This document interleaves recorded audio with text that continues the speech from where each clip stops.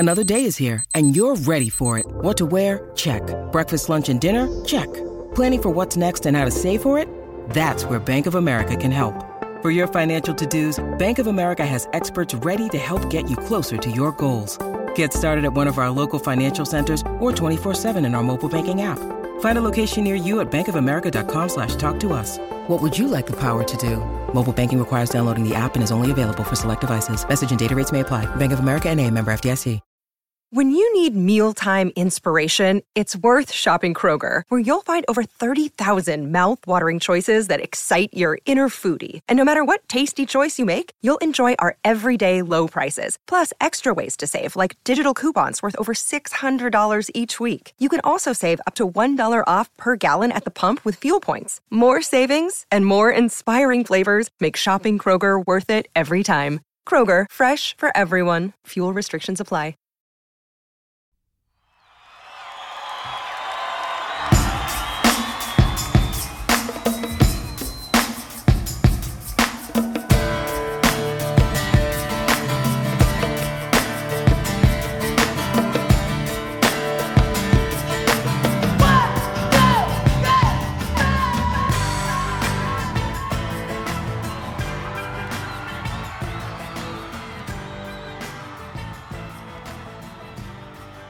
Hello and welcome to Undrafted, a Dynasty Game Theory podcast brought to you by the Undroppables.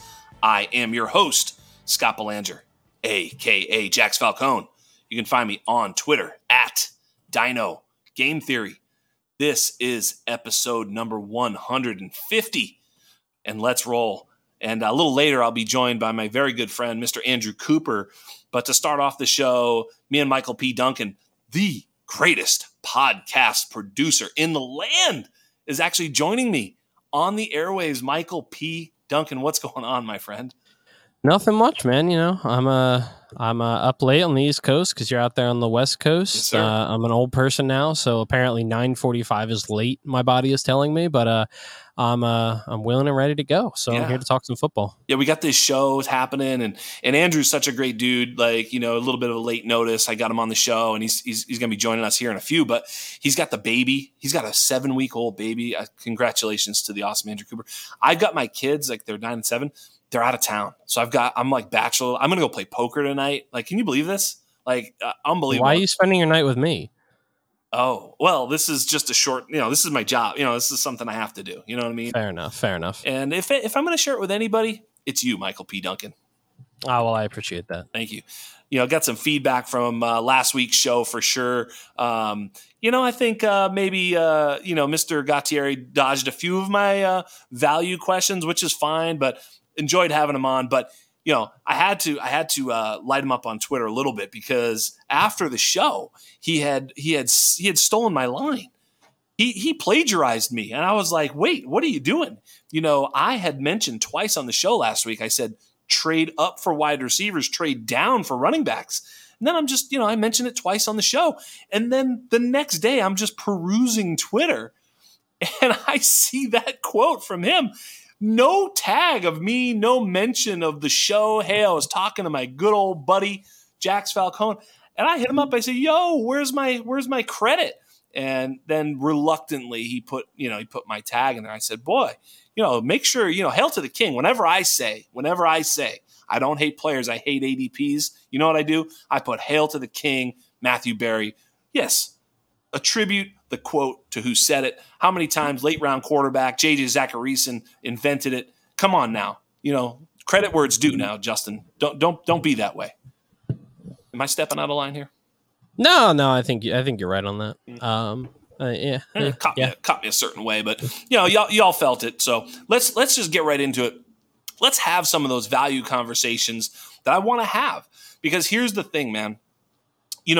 All off season, all we do is talk about rankings, right? Who we have, JSN, is he wide receiver 1? Who's the wide receiver 2? All this stuff.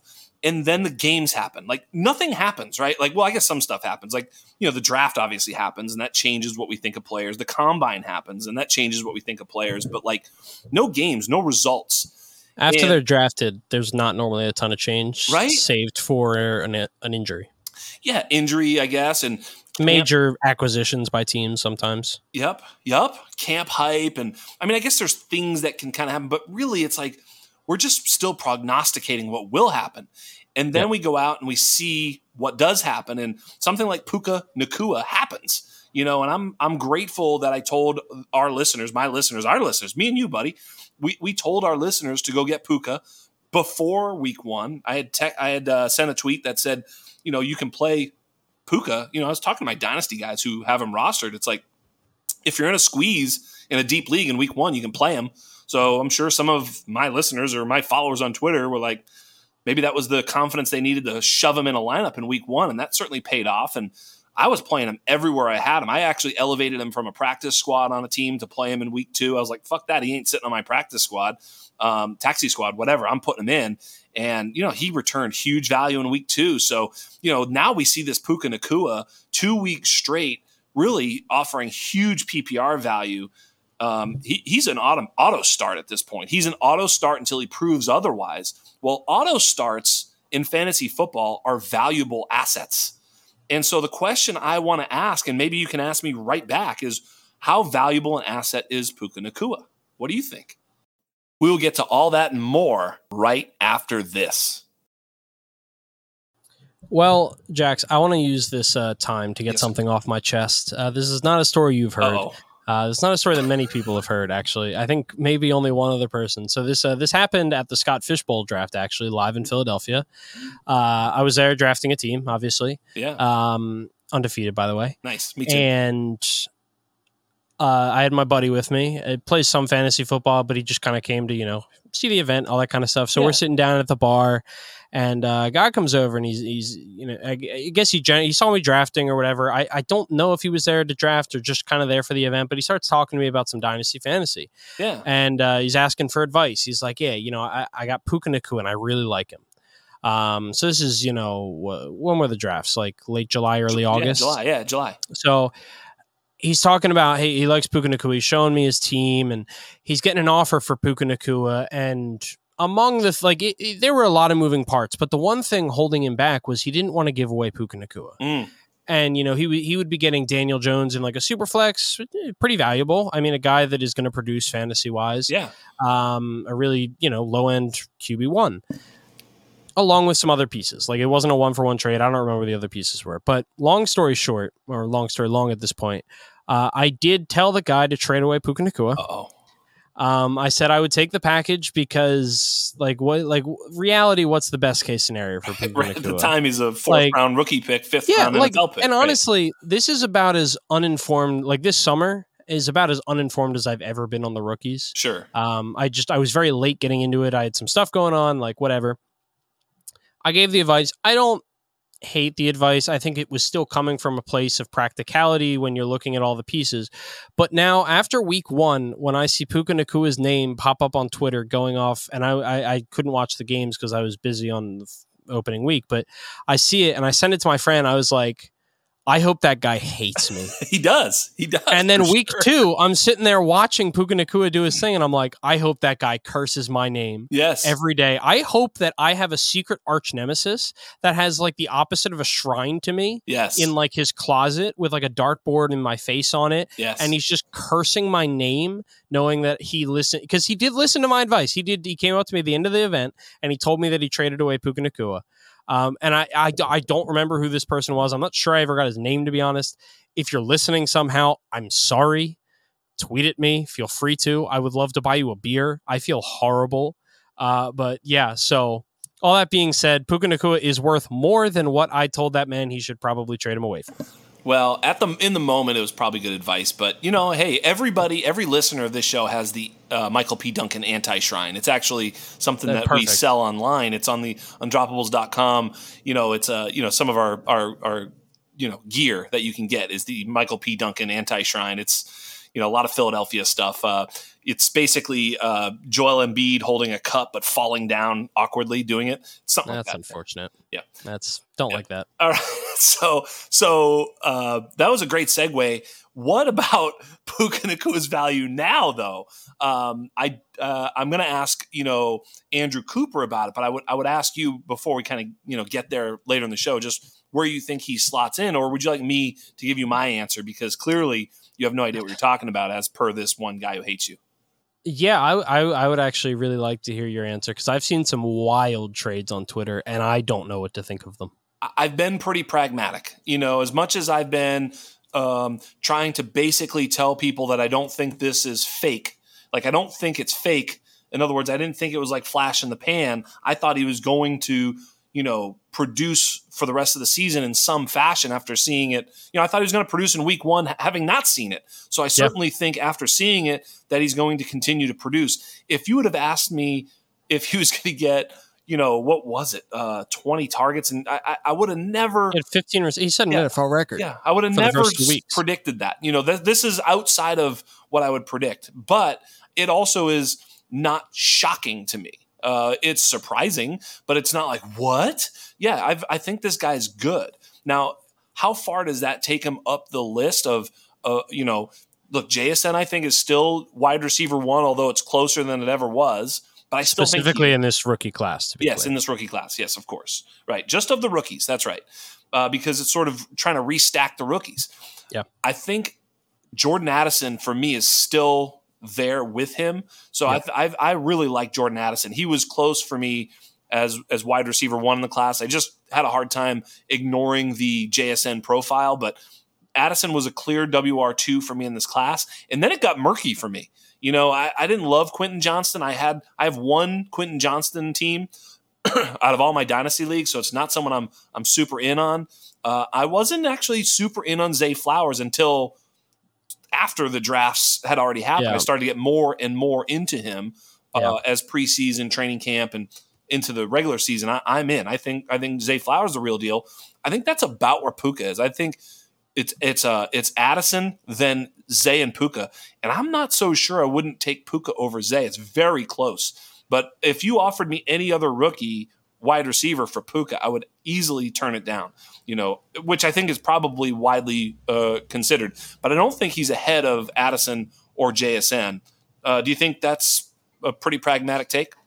Oh, I think it's extremely pragmatic. I think it's reality. It's really what it is. I mean, the NFL is telling us what they think of these players, both in draft capital, but also in their production. Like, you don't accidentally fall into setting an NFL record of receptions in your first two games. Like, you don't do that. Right. We can see flash in the pans. We know what that looks like. It looks like Travis Fulgham. Right. You don't do that in your first ever, your first two starts at the NFL level against, the 49ers are a legit defense. Yes. Yeah. So, yeah, is he going to keep on this pace? Almost certainly not. I would be shocked if he did. I don't think anyone is really expecting him to if you're being pragmatic about this. But the reality is we now know he can play. That increases his value because the biggest question about these rookies is not could they play at the collegiate level? It's can they play at the NFL level? Puka is now more than anyone else, maybe in this entire draft other than Bijan Robinson, has proved I can play at the NFL level. There it is. That's exactly right. Gatekeeper, right? I think Michael Liu used to say that. He was like, I didn't like Terry McLaurin until he was good in the NFL. Then I liked him because he's good in the NFL. What do you want me to do about it? He's like, gatekeeper. I didn't like him as a prospect, but all that is irrelevant now because now he's done this. And these are all just sort of, once you get through once you're in the club, you're in the club. It's done. So I think I agree with that 100%. It's a great take. Speaking of before we go to Bijan, maybe some of these other guys need to be discussed. There's some people asking me about the, sort of the redraft situation with Marvin Mims. And, I think a lot of people, including myself, I'm holding on to him in a couple of redraft situations where, because he went he went over 100 yards and a touchdown, basicly, right? But he didn't play very much. And he did on 2 plays. Right. And I think that was like the majority of his snaps. That's it. Yeah, he only played 20-something% of the snaps. It was not a lot. And so for that reason, he's a little bit – his floor is very scary. It's hard to start Marvin Mims right now. Now, we can say because of that excellence that he will earn more snaps, and because of his excellence, he'll start to show out. I think that could be true, but until it happens, it isn't, right? You can't play 20-something% of the snaps and expect fantasy production on a weekly basis. And I think it's important to note that, like, he was the 5th wide receiver in terms of snaps. Like, this isn't 20% of snaps, but they mainly play in 12 personnel where they're only starting 2 wide receivers. Like, he wasn't the 3rd wide receiver to come on. Right. No, that's a good point. We can argue whether or not he's more talented and should be the third or maybe even second wide receiver. Like, we can argue that all day long. We know that doesn't matter. It just doesn't matter. Yeah. But I think what we're going to see from Marvin Mims most likely is what we've kind of come to expect from the average rookie wide receiver, which is kind of starting in that Justin Jefferson year. We've noticed a trend of the second half of the season, they become actual fantasy playable assets. Their end rank might be, the wide receiver 36 or something like that. But all of the damage is done in the second half to the point where they become startable consistently over that period of time, because it takes some time to acclimate to the NFL, to earn the snaps that are going to get them fantasy production. And then it just comes down to the fact that they have the talent that we thought they have, which isn't always the case. But with Marvin Mims, we've now seen the talent.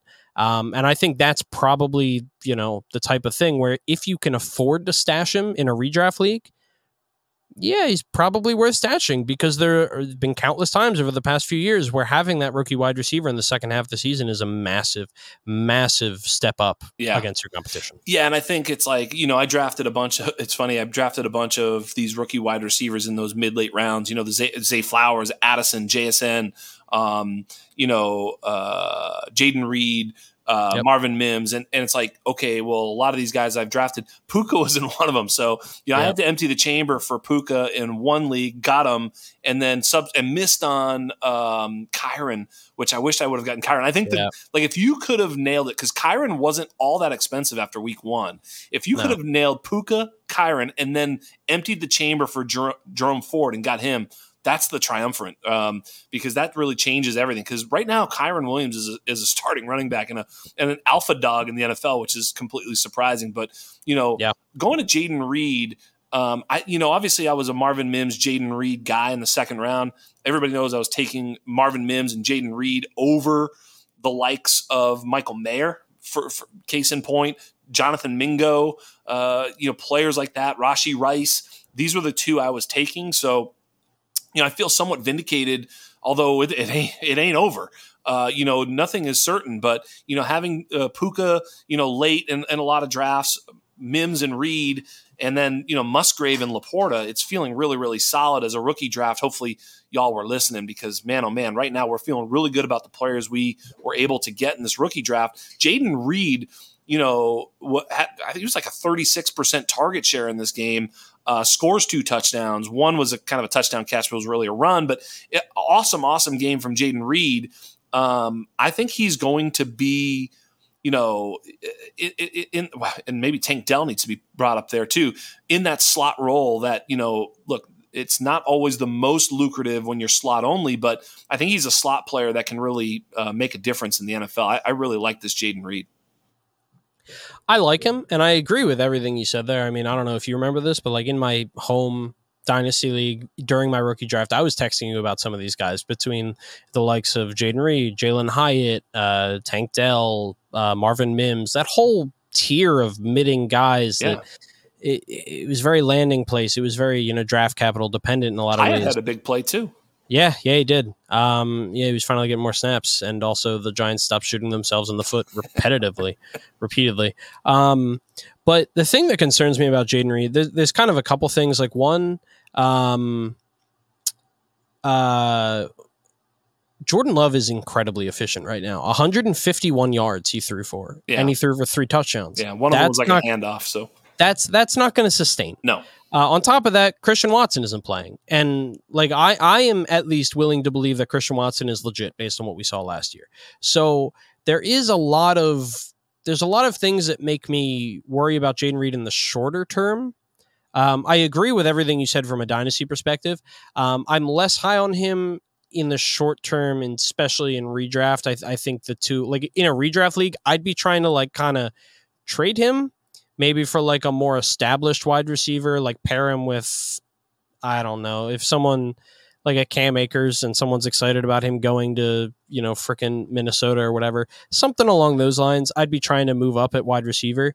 Long term, I agree with everything you said, but short term, I'm much more interested in a guy like Marvin Mims.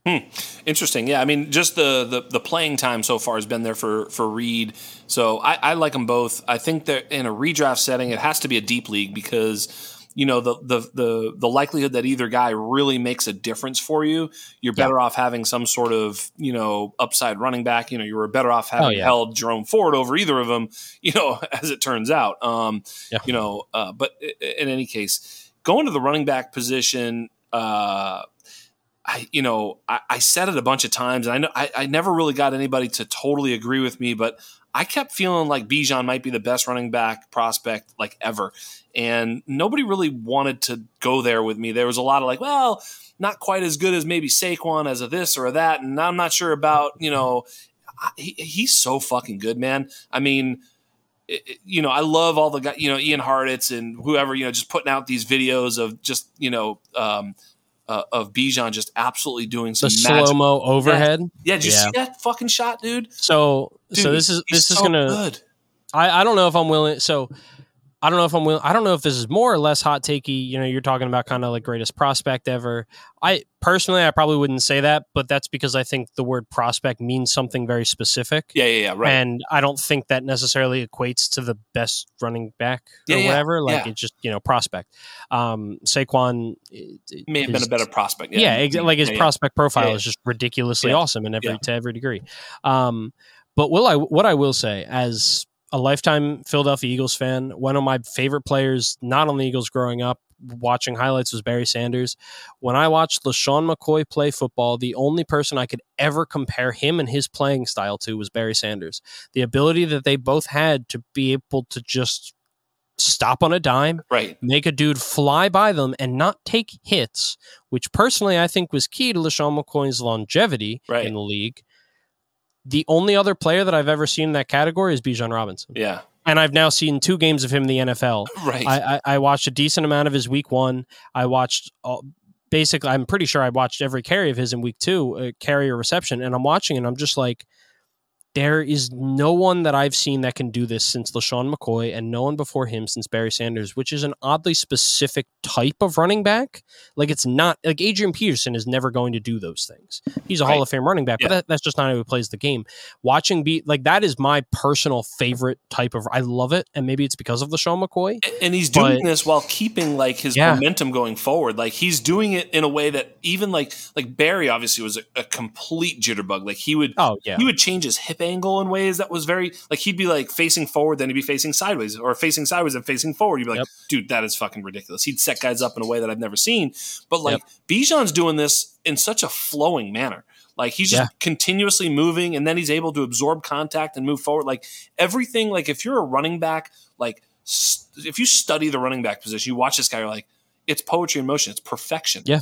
Add to that my take last week that he's the closest thing at the running back position to be able to play at the outside at the NFL level as a wide receiver. Like he has amazing downfield receiving skills, obviously close to the line of scrimmage receiving skills too, but like he is an amazing receiver. I don't know, man. He is easily the best running back in the NFL. And I'm saying that with Christian McCaffrey still in the league. Like he's just the best running back in the NFL right now. And I don't think it's really even a conversation. I disagree with you there because Christian McCaffrey, it's just he's so good. He's so good. He's so good. He's so good. But they are different. They are different. I kind of disagree with something you said, but in a really weird way. I don't think he absorbs contact. I think he's like dry fit with water. Yeah. Like water just kind of bounces off, so it doesn't really ever get the fabric wet. I don't think Bijan Robinson even feels these people. Yeah. Like he's not absorbing the contact. That's what I mean. He's able to like utilize it. Yeah, he's just like and like it's brilliant.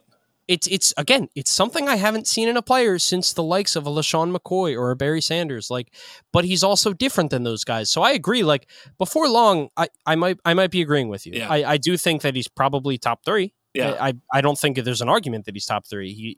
He's that insanely good. Yeah. I have a hard time putting him over Christian McCaffrey because Christian McCaffrey is just like he's been that, except he's done it for like 8 years now or however long it's been, and he hasn't really slowed down. Lifetime like he still makes award. a play. Yeah, lifetime achievement. He still award, makes a play every week where I'm like, Jesus Christ. Yeah. Every time I forget like how good he is, I'm like, oh yeah. He's also playing on one of the most loaded rosters in the NFL. Yep. I think, and that helps. Yeah. And I think also the scheme helps Bijan right now. But I think he's also showing like, when he's 8 yards, 10 yards a carry, you're like, the scheme is helping, but he's adding so much value to that scheme. It's incredible. So, and we're saying this 2 games into his NFL career. That's right. So by the end of the season, who knows? Chances are I probably agree with you. I don't know. I mean, it's just one of those things where, it's like when you stick to your not stick to your priors, but when your priors are sort of, brought to light. Speaking of priors brought to light, DeAndre Swift. Oh, baby. Right? I mean, as a Philly fan, that had to be so satisfying. I mean, he's a Philly guy. Yeah, exactly. That's what I mean. Like, just so satisfying. Talk about that, but also, being so close to Philly, I think what the people would want to hear you say, rather than waxing poetic about his, roots in Philly, which you can, but what they would want to hear is what you hear and what you think about the, usage going forward, because what he saw the other night, he's not going to see every week going forward. But what should we expect? So the reality of what happened on Thursday night is, and I'm a lot of this is kind of secondhand information. It's stuff I notice and I read about and I learn about as we go on through the week. But the Vikings did an absurd amount of things really weirdly on defense. Like Brian Flores straight up admitted, we have no talent, so we're just going to do some weird shit. And when I say weird shit, you're probably thinking, okay, some normal weird shit. No, over 40% of the time, they had 3-man fronts with 8 people in coverage. And over 40% of the time, they had at least 6 men rushing the quarterback. That means less than 20% of the time did they have anything close to a 4-3 or like a normal-looking defense where only 4 people are rushing the quarterback. 5 people are rushing the quarterback. Like, they literally said, we're either going to blitz the shit out of Jalen Hurts with 6 or more men, or we are going to drop everyone back into coverage and just have 8 people cover 3 guys. Yeah. And so the Eagles' answer to that was, all right, we're going to run inside zone until you tell us not to. Right. And they never did, because the Eagles have the best run blocking offensive line maybe ever. Certainly in the league ridiculous. Right now. And you're right. They gave it to them. They were like, we'll just play run funnel and hope we can stop you. And you can't, because Jason Kelce is a fullback and a center. He snaps the ball, he does his initial block, and then he becomes a fullback, which is absurd, by the way. So, everything matched so perfectly that led to DeAndre Swift having a career high in both rushing attempts and rushing yards. It doesn't happen without his talent, obviously, because we would have seen it with Kenny Gainwell in the past, or Miles Sanders. I'm not sure ever had that many yards in a single game, and he is the closest thing that they've had to a workhorse. Yeah. It's not always going to happen for DeAndre Swift. Kenny Gainwell is going to be involved because they love Kenny Gainwell. Right. They love Kenny Gainwell. I cannot stress that enough. There's a reason that DeAndre Swift got 2 touches in week 1. Right. But DeAndre Swift is the more talented running back, and I think when they have to lean on this type of offense, it will be DeAndre Swift that sees the best, the most fantasy production from it. Yeah. Watching DeAndre Swift continue to actually be good and to look so, skilled and to be, who he was there the other night, just kind of makes me wonder what the hell Detroit was thinking using that, top 12 pick on a fucking running back that they don't even use as a feature back. It just doesn't make any sense. I mean, I don't know, man.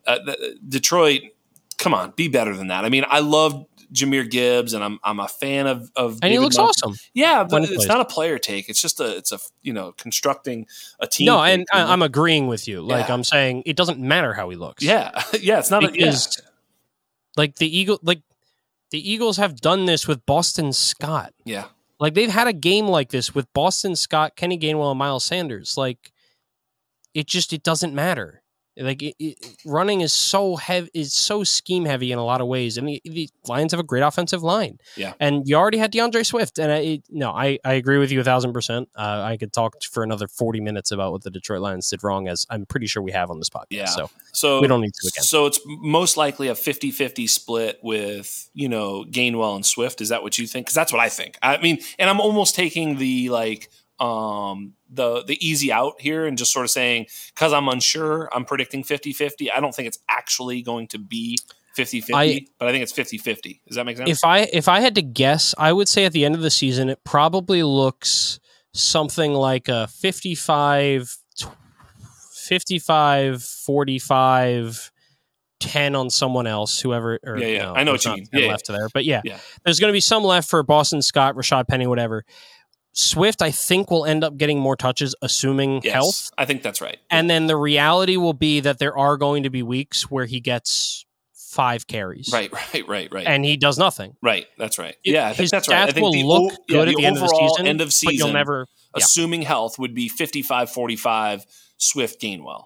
And, whatever, the extra shit for Boston Scott Penny. Penny did not look good, and he also cost A.J. Brown a touchdown, which I'm sure did not go over well.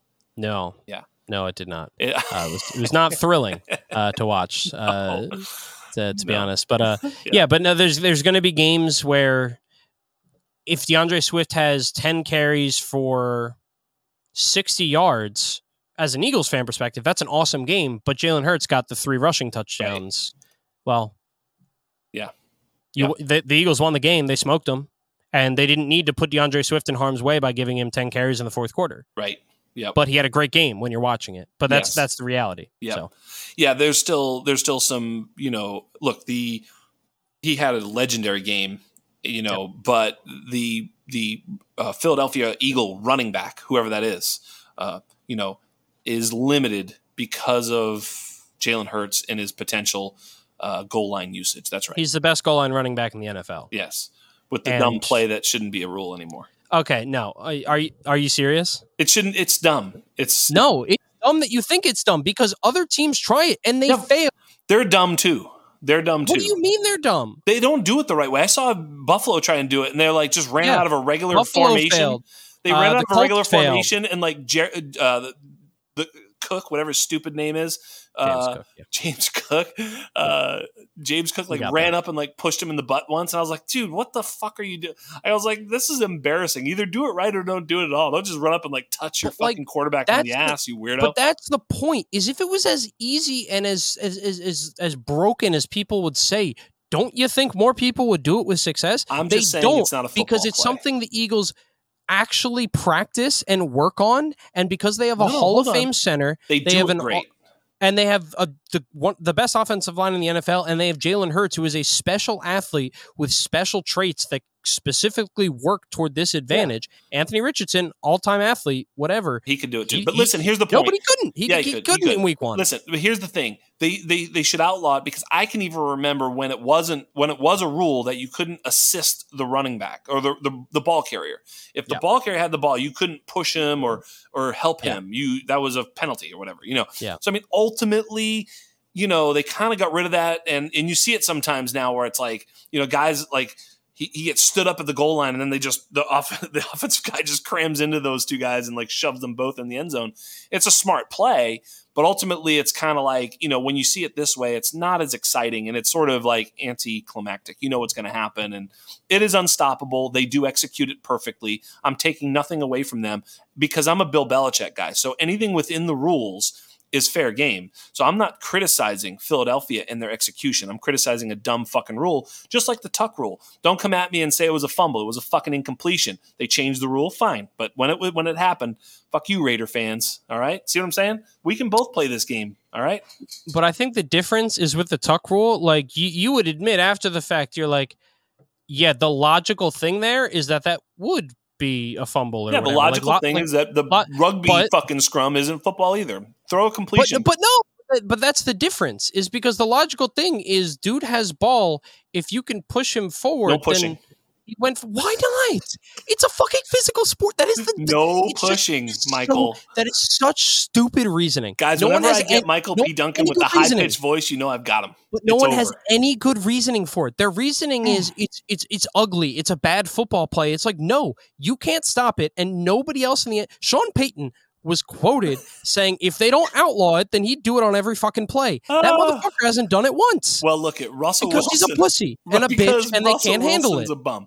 Which we'll get to. I'm going to get to Russell Wilson being a bum with Mr. Andrew Cooper, who is almost here in the green room. I think I hear him knocking. He's not here yet, but he's almost here. But I will tell you, I got to ask you a question that that my guest last week dodged like a little baby bullet. Was Tua. Tua now leads the NFL in passing yards.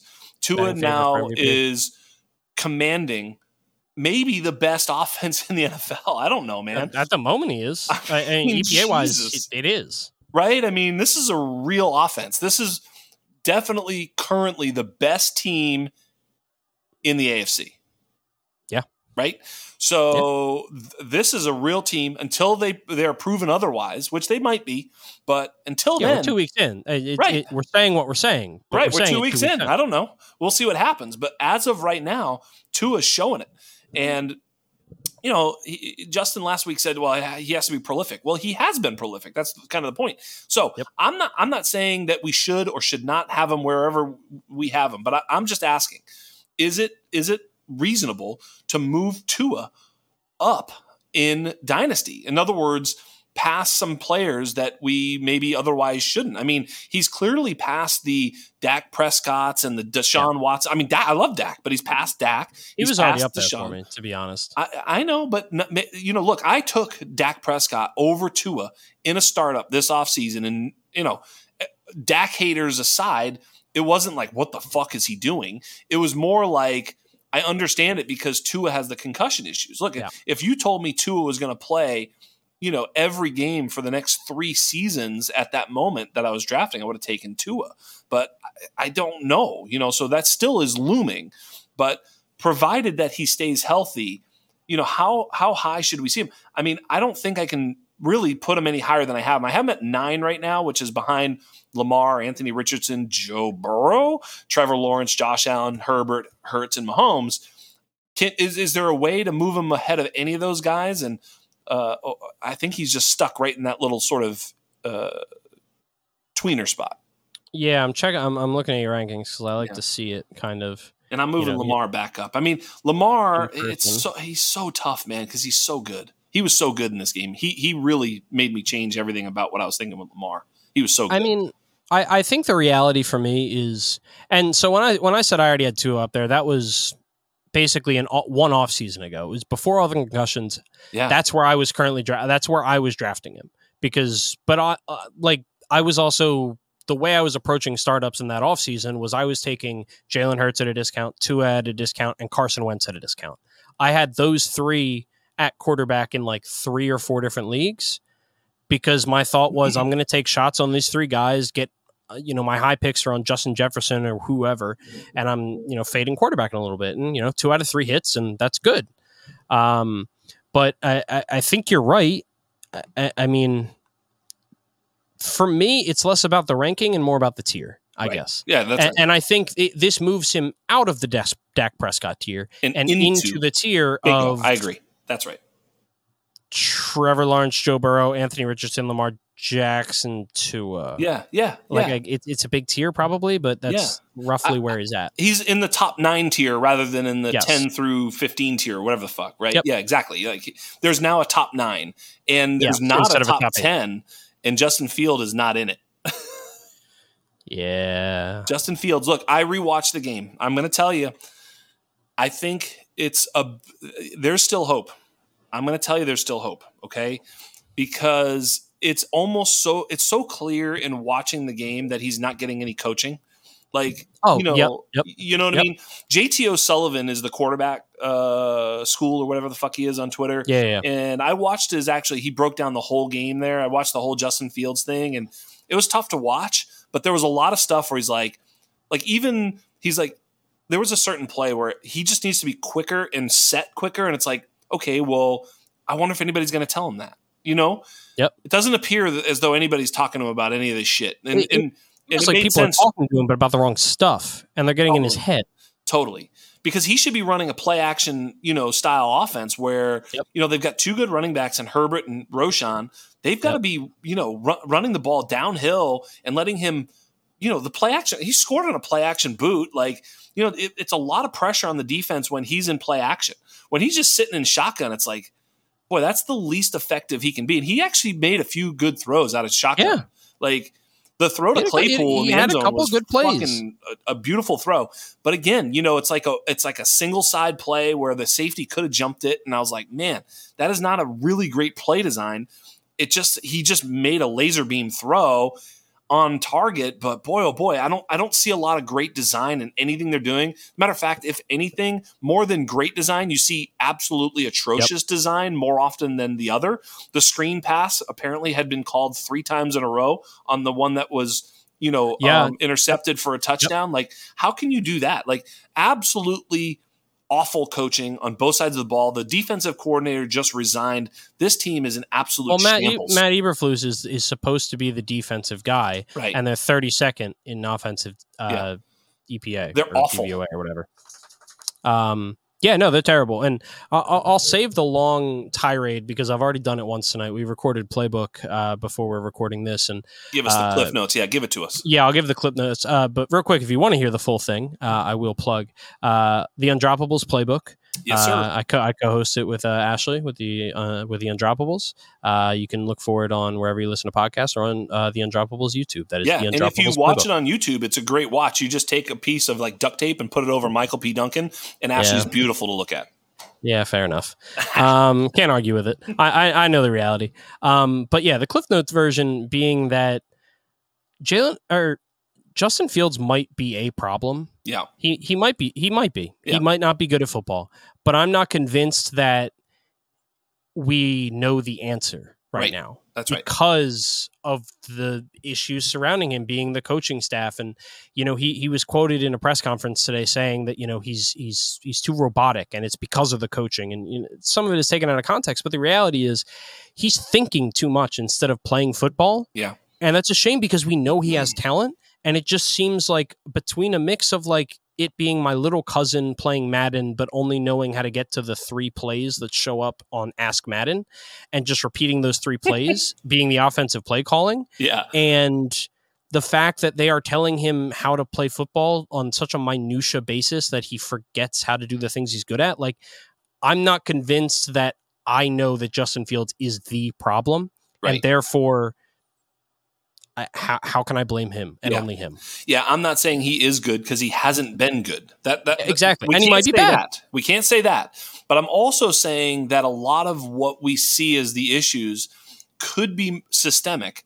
And again, maybe he's not elite. Like that, maybe that ship may have sailed. But whether or not he could be like, I mean, look, man, we saw it with Jalen Hurts when he got great coaching. We're seeing it right now with Anthony Richardson, who has a better completion percentage in the NFL than he had at any point in his college career. So, we're seeing what coaching and system can do. At the end of the day, system and coaching has a lot to do with, whether or not you're set up to be successful. Just like you said with Philadelphia, when Flores showed them, the path to victory, they took it. You know what I'm saying? I guarantee you, if they played that way against the Bears would have just called shotgun pass and just would have thrown it into their 8-man zone all day long, and Fields would have gotten picked off, and they'd have been fucked, And so the scheme against the certain types of defenses that are called are important. So therefore, I just have a hard time putting a full grade on Justin Fields yet. But here's the point. In dynasty football, which is what we play, it doesn't matter, kind of. Nope. It's like, because, I wrote a tweet today. Because we can't promise life, the situation is going to going to change anytime soon enough for it to matter. If they suck bad enough, they have 2 top 10 picks. They have their own in Carolina's. I mean, surely if they're in position to get one of the top 2 or 3 quarterbacks, they're likely to do it now. And they're a year away from having to pay Justin Fields. Exactly. So I think they might pull that plug, trade him or whatever, but it's really, really awful. So, I think they need a better roster, and I think they needed a completely new coaching staff. And I don't know when I would replace this coaching. Like, literally, I'm the owner right now. Make me the owner. Yep. I don't know if I'd want to replace the coaching staff right now. I don't know. What I'd probably do, I'll tell you. This is what I would do if I'm the owner. This is it. I'd go into that locker room and I'd listen and I'd hear. I'd just put my ear to the ground. I'd say nothing. I would just listen, and I would find out who the real leader of that locker room is on the coaching staff. Like, it could be a defensive line coach or a whomever. Who's the guy that's really connecting with these guys? And I'd probably just elevate him to interim coach and fire the fucking lot of them and fill it in with the only guys that are going to help these guys develop. Because I don't really care if I win. I just want to make sure I know what I got going forward. That's all I give a shit about. And that's what I do. No, I couldn't agree more. Like, to try and put a capper on the Justin Fields situation, like if you put a 500-pound jockey on a horse and the horse loses the race, that horse might be slow as shit, but you sure as hell are not blaming that horse for losing that race. It's because you put a 500-pound jockey on him. Yeah. Well, we found the show title. Justin Fields, 500-pound jockey. Good job. We'll take it. You did it. Nice job. Happy to help. You should be proud of yourself for that one. Well, thank you. I like me a good analogy. There's going to be some other things, I'm sure, with Andrew that we could pick, but you deserve this. You deserve this moment, man. And this will be the first time, all the new listeners from the Player Profile feed are hearing my voice. So yeah, absolutely. Well, the introduction. They got the high pitched part too when I pissed you off about the Eagles, so that was fun. Fuck you. I got nothing else to say. Fuck you. I do. You can tell why I love Michael P. Duncan. Absolutely fantastic. One of my friends, one of my best friends. And thank you so much for being on the show. We're going to bring out Mr. Andrew Cooper. Tell everybody how much you love him. I love you guys. Thanks for listening to the podcast.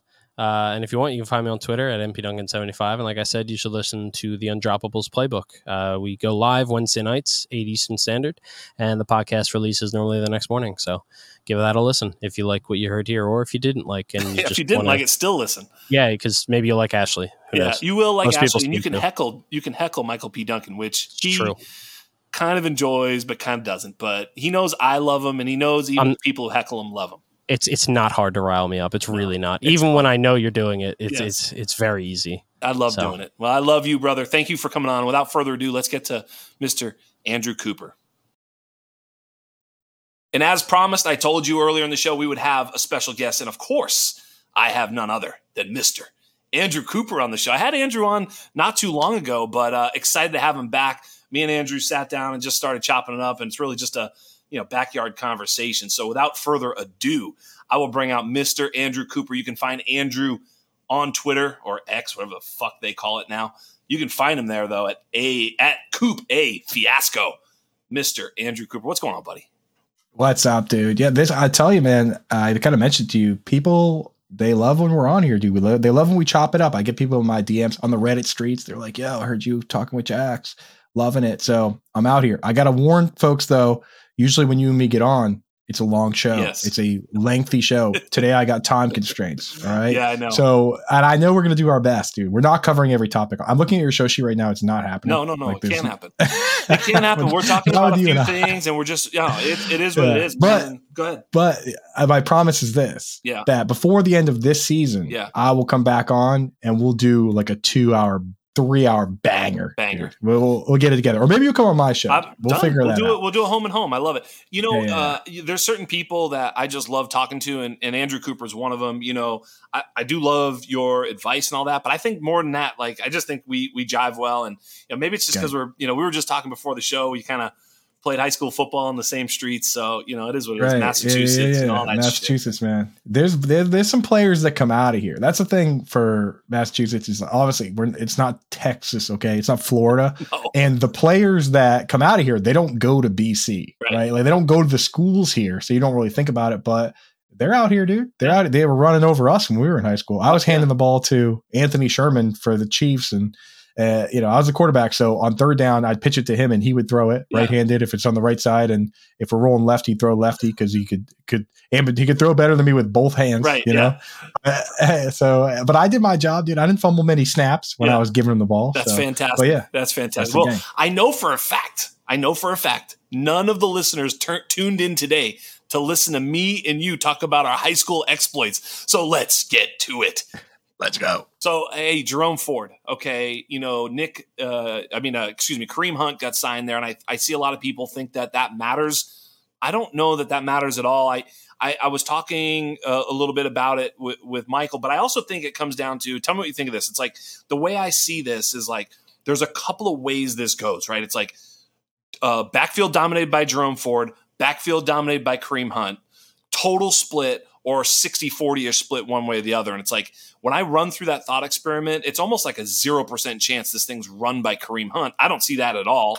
I really don't see Kareem Hunt leading that backfield. I kind of see it as Jerome. Look, here's the thing I've been saying. Jerome Ford got touches in both games before Nick Chubb got hurt. Like, they valued Jerome Ford as a player out the gate. I don't think that changes because they brought in a dead body to put on the roster. What do you think? Yeah, I mean, so the thing about the dead body part is that we know it's at least going to be partial split because Kareem Hunt was already pretty upset with the situation, right? Like he didn't want to be there before. He wanted more touches. The fact that they even convinced him to come back, you got to know that he's going to play some. Yeah. Oh yeah. If it would be the greatest rug pull of all time if they somehow, if they somehow convinced him to come back and then once again didn't give him the ball. Yeah. Like there's just no way. Right. So I think you're right. It's going to be early down split with Jerome Ford as a starter. I'm sure they made that clear, right? Jerome Ford's the starter. I'm sure they made it clear when Kareem Hunt was leaving the team in the first place, right, that they liked Jerome Ford. Yeah, when they didn't sign his ass for 4 months. Like, yeah, you're not part of our plans, homie. Right. So Jerome Ford is the starter, and Kareem Hunt's going to mix in on pass downs. It's just going to be like old times again with, where it was with Nick Chubb. So if you have Jerome Ford, if you rostered him before, I mean, anyone that looked at this depth chart before knew that if something happened to Nick Chubb, they needed to add somebody, of right? Course. Like yes. You can't have two guys. So it's bad news for, a Pierre Strong. Yes, that's Jerome Ford's going to be fine. Yeah, that's right. And all backfields are basically split backfields, except like a couple. Obviously Kyron Williams is a fucking alpha back. What the Crazy. fuck? Zach Moss and Kyron Williams, obviously aside. I didn't have that on my bingo card, that Zach Moss would play every single touch. Yeah. 56 is 57 snaps, I believe it was. Yeah, so, you just did your utilization report article, right? And that keeps us employed though, bro. That's the thing though, is that I see people, on the timeline, a lot of the younger kids out there that, they do good work, but they get very upset. Right. And they're like, how is everything I thought how did not happen? And I just think to myself, brother, the only reason you have a job is because we'll never know. And there'll always be some element of guessing. And this game is fun that way. Yeah. Honestly, if it were still like 2001, where the same characters got all the touches and touchdowns, and Priest Holmes was scoring 30 touchdowns and Sean Alexander, there wouldn't be jobs in this industry. There wouldn't be analytics. It would literally just be the same as it used to be, where it was like, here are the guys. You could print a magazine in July and that magazine would still be the same. You know what I mean? Yes. Like the current NFL with the splits and everything, it's great for what we do. It's more fun. Yeah. So, but I mean, at the end of the day, of course, the whole, you're reading my mind. Cause like earlier in the day, I was thinking about like what I would talk about on the show and like some of my thoughts, one of them is like, it's like readiness. I have the famous saying that I say all the time, be ready to be wrong. You're wrong. You just don't know how, right? I don't know how I'm wrong. I just know that I am. So how am I wrong? And I'm constantly trying to figure out how I'm wrong. Well, turns out I was wrong about Kyron Williams. Well, instantaneously shift gears. I see the utilization. I just traded for him in the Dynasty Game Theory Invitational. Me and Felix Sharp pulled off a trade. He's a rebuilding team. He's trying to get Caleb. He needs those damn points off his roster. It was a win-win trade. I got Kyron Williams on a win now team. I'm in first place, but lose Saquon. It's like all these things, like you know what you need. Kyron Williams is now a lead back. And so like understanding and reading that and then that was even before they traded Cam Akers, but I felt like Cam Akers was on the outs anyway. And then they said they were going to trade. So all these things are just, we're trying to read this stuff and react quicker than your league mates. Let me throw some out there. Like this is how I treat the fantasy season now. And it's beautiful because of all the options we have. It's like a pyramid, right? And at the very top of the pyramid are the players that I truly, in my heart of hearts, with my analysis, I believe in. I'm drafting those guys in my hometown league, in my big money leagues. I have big exposure to them on Underdog and stuff. Throw that Underdog promo. I know you guys are Underdog show. What do you got? UND, go for it. Yeah, no, keep going. Yeah, we love the Underdog. So, you see it up there.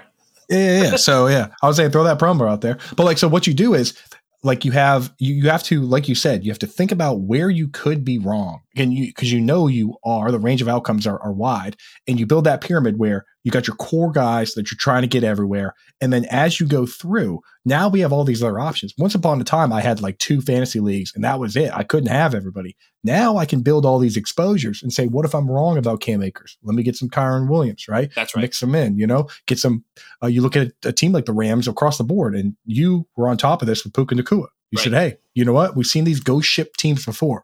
I've seen Robert Woods,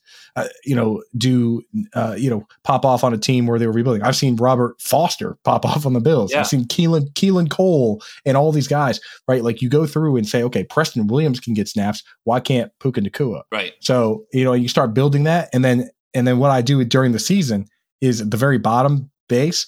Sometimes I'll go through and I'll say, okay, I have a high stakes FFPC league and I'm making a tough decision. I'm starting this guy over that guy. Maybe I build a DFS lineup with the other guy and I make sure that I'm hedged. I got everything covered here and I can just sit back on Sunday and really enjoy. And the fact that we have so many different options now within this space to hedge and to play and to make sure you have exposures to where you to cover all your beliefs. It really is. This is the golden age of fantasy football. Yeah. No question. Yeah, absolutely. I was thinking about if you play in a lot of leagues, you're right, exposure. For those playing in 1 or 2 or 3 leagues, which probably isn't a lot of my fucking listeners because they're crazy people. But honestly, there are probably some that are, single league or, not that many leagues. I mean, there's more of those than there are, these wackos like you and I. So ultimately, still, the lesson is to be ready to be wrong. Be ready to change your priors. Don't just say, Cam Akers is coming back. All these things. It's like be ready to change. I'm always ready for that. I mean, even Puka Nacua, if I knew he was this, I would have been telling you to draft him in the second round of your rookie drafts. Instead, I was saying he was a value in the late third and fourth rounds of your rookie drafts. So it's not like we know the future. We just have to be prepared to react to it as we see it. The Puka Nacua thing, I will say, I'm ready for a nuanced conversation. We don't have to talk too much about it, but I just, my general take has been that he was a better prospect than people gave him credit for. He was number 1 in targets per route run in college. That's translated. Like literally that skill of earning targets has translated at the next level. So it's not a flash in the pan. It's actually linear from what we saw. We didn't know that would translate, but so far that it has, you have to take it seriously. If it was just some sort of thing like come out of nowhere, that's one thing. But when you see a guy lead the class in targets per route run and then does earn 35 targets in his first 2 NFL games, which was by far a record, yeah, he might be real. Now, on the flip side of that, people were like, even my buddy Chalk, who obviously is my partner at the Undroppables, was like kind of giving me a little bit of shit about this and that. And I love it, right? Because it challenged everything. I showed a screenshot of me turning down Puka Nacua for a first. In other words, someone was saying, hey, give me your first and I'll give you Puka. And I turned it down. I said, hey, man, I've been aggressively, acquiring Puka, and I know some people are paying a first, but it ain't going to be from me. Have a nice day. And it's the way I look at Puka. I'm not willing to leverage it that high a value. Now that may be a mistake, but I'm already acquired Puka at such a different, price point that I'm okay saying no at that 24 first price point. Does that make sense? So there's your pragmatic take on Puka. For sure, man. And the thing with Puka, so I'm the guy that pours cold water on the day 3 rookies. Like I do. I always do. And it's because mathematically you should. That's right. About 5% of them hit. And when you go through the list and start pulling out the names, you can come up with reasons why they fell, right? Like Julian Edelman was a quarterback. Right. Yeah. Like we're talking about these are the top 5 guys over the last 20 years. Antonio Brown is one. And he was literally crazy. Yeah, he got kicked out of the Florida International. Tyreek Hill was in trouble. Tyreek Hill was in trouble. With Antonio Brown, his coach all growing up was actually T.Y. Hilton's dad. Yeah, him and T.Y. Hilton played together. Yeah, we talked about on this show. Everyone that listens to the show already knows the story. But like he was supposed to go to Florida International, got kicked out. Yeah, like so that's one. Steph Diggs was hurt. Steph Diggs was hurt, and he went to Maryland, and he was kind of a punk. Pierre Garçon went to Mount Union. It's like across the board, man. So I look at Puka Nacua. You go back through and look at it, and it's like, okay, he went to Washington, and the Pac-12 canceled the season because of COVID. Right. 2020, he didn't even get to play his sophomore year, which is like the big breakout year. Yes. So he turned around and transferred out and transferred into BYU, and at BYU, he was great. Like he comes out, has a great season for them 2021, and then he's got all the behind the scenes stats, but you look at a guy like that, BYU guy, smaller guy, nobody's really looking at him except for the team that found Cooper Kupp. Yeah. And the scouting group that was previously headed by Brad Holmes, who went to the the Lions and found Amon-Ra St. Brown. Yeah. So this crew clearly knows what they're looking for in this. If you could sneak in there and figure out the secret sauce, it'd be amazing for fantasy, right? Yeah. But like certain organizations, like if the Steelers draft a guy, I immediately say, okay, he might be good. He might be good. Yeah. If the Patriots draft a guy, or even the Chiefs, I'm just like, oh yeah, exactly. But Puka also, there's you just connect the breadcrumbs. Like during the preseason and during camp, it was like Puka impressive. Puka impressing the coaches, and I know all that. I take it with a grain of salt. That didn't change my priors. I was basically still where I was, just with the light bulb on, and it was like, oh, interesting. And maybe if I could buy him cheap, I was like fashioning trades. Like just easing him onto my roster if possible, not overexerting myself, or just like putting out the week one. Like I think Puka. I said it right before week one. I said before week one in a tweet. I said you can start Puka this week. I said I don't know exactly what he'll do, but I said I bet he sees 5+ touches in week one. Turned out to be more than that, but I thought he was going to get maybe a rushing attempt or so, or two, and a few targets. I thought he'd touch the ball 5 times, and 5 touches in a week by a wide receiver. That's a few points. That's 5 points or more. If you had come out and said, imagine before week one, you were like, I think Puka Nacua gets 15 targets, dude. People would be sending me that DM. Yeah. They'd be DMing me that tweet, and they'd be like, dude, come get your boy. Yeah, because he's outside of his mind. Yeah. You know what I mean? Like he couldn't have possibly said that. Exactly. And my favorite part, Jax, is that people, including me, came out and we were like, oh yeah, no way he gets 15 targets again. Yeah. And I guess that statement technically was right because he did not get 15 targets. He got 20. That's exactly right. Here we go. Puka is the fucking real deal, as you know, of course. I think he's going to be great. But his teammate now has been launched, Cam Akers. Cam Akers goes to Minnesota in a trade. And right now, all of the 4th round Alexander Madison drafters are literally shaking in their fucking wet boots.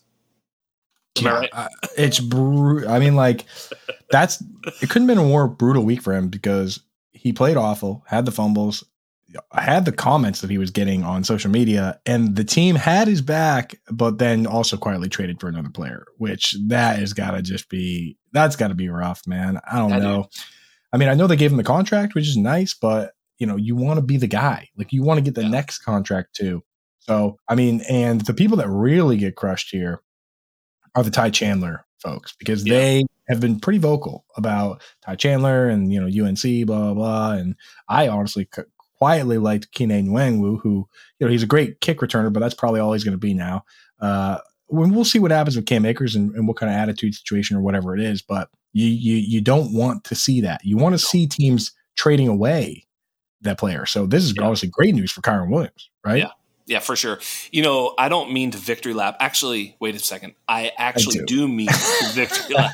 Let me correct myself. I just said I don't mean to victory lap because I'm feinting modesty, right? So I'm pretending to be modest, but I'm not. So you see what I'm doing here? We're from here, dude. I'm from out here, dude. That is my entire Twitter. It's like every tweet I ever send, there's something behind that tweet that's supposed to make you go, wait a second.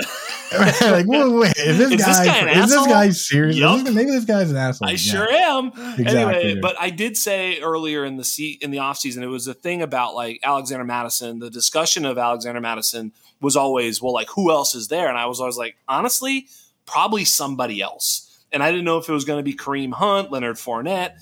I even said, what about just somebody else that gets let go by another team, like late, 53-man cut guy that like you're like, oh shit, he got cut. And it was always a surprise guy that I felt like could end up there. I said it out loud on this podcast, and sure enough, that exact thing came to fruition.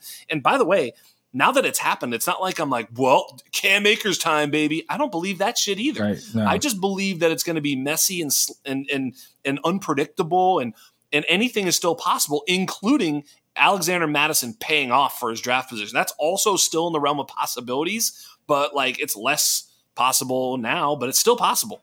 I'll tell you what, man, like not to pat the industry on the back and ourselves, which I also I will do, but like you look at a lot of these situations and you look at what the dynasty community as an aggregate is doing. The sharp the sharp gamers, the sharp versions, the sharp analysts, what they're actually doing and saying about certain players. And a lot of times that turns out to be right. Like when the entire fantasy community says, do not draft Anthony Schwartz, despite the Browns making that pick, you got to know that like it ends up being right a lot of times. And when we have a situation like Tony Pollard and Alexander Mattison, which on the surface level, both guys, when they fill in, capable of good weeks, capable of, getting things done. When the analytics community comes in and says Tony Pollard's a real deal, but everything that we know says that Alexander Mattison is not, GM's got to take notice of that. And there are teams now that are truly embracing that. Like if you look at the Texans, Bobby Slowick, the offensive coordinator, he worked for Pro Football Focus for 3 years, right? Like in baseball, the Astros had that guy, Jordan Taubman. Do you ever hear his story? The guy he got like kicked off. He got fired because he had some like rant against a reporter over their closer they signed who had like a domestic violence thing going on. Rolls Chapman, but forget about that. Before that, this guy, he was an investment banker that was so good at DFS that he quit his job to do baseball DFS. And then he was so good at that the Astros said, whatever formula you're using to make all this money on DFS, why don't you just come work for us? Right. And then he ended up being the assistant general manager. Right. So maybe there is a little something to this stuff that we do and the number crunching in the Excel. And maybe teams should start seeing what's going on within this community. Forget the guys, the old school guys that just go on TV and say whatever. Like, how about looking at the numbers guys and asking what they think about, think about just the major fades that the fantasy community has gotten right. Like in terms of here's the one. It was a deep math equation that I did figuring out Alexander Mattison wasn't going to come through. It's going to be tough, guys. Get your calculators out because this one's going to be one where you're going to be following along with your calculator. Here's the deal. Everybody said that Dalvin Cook is washed and sucks.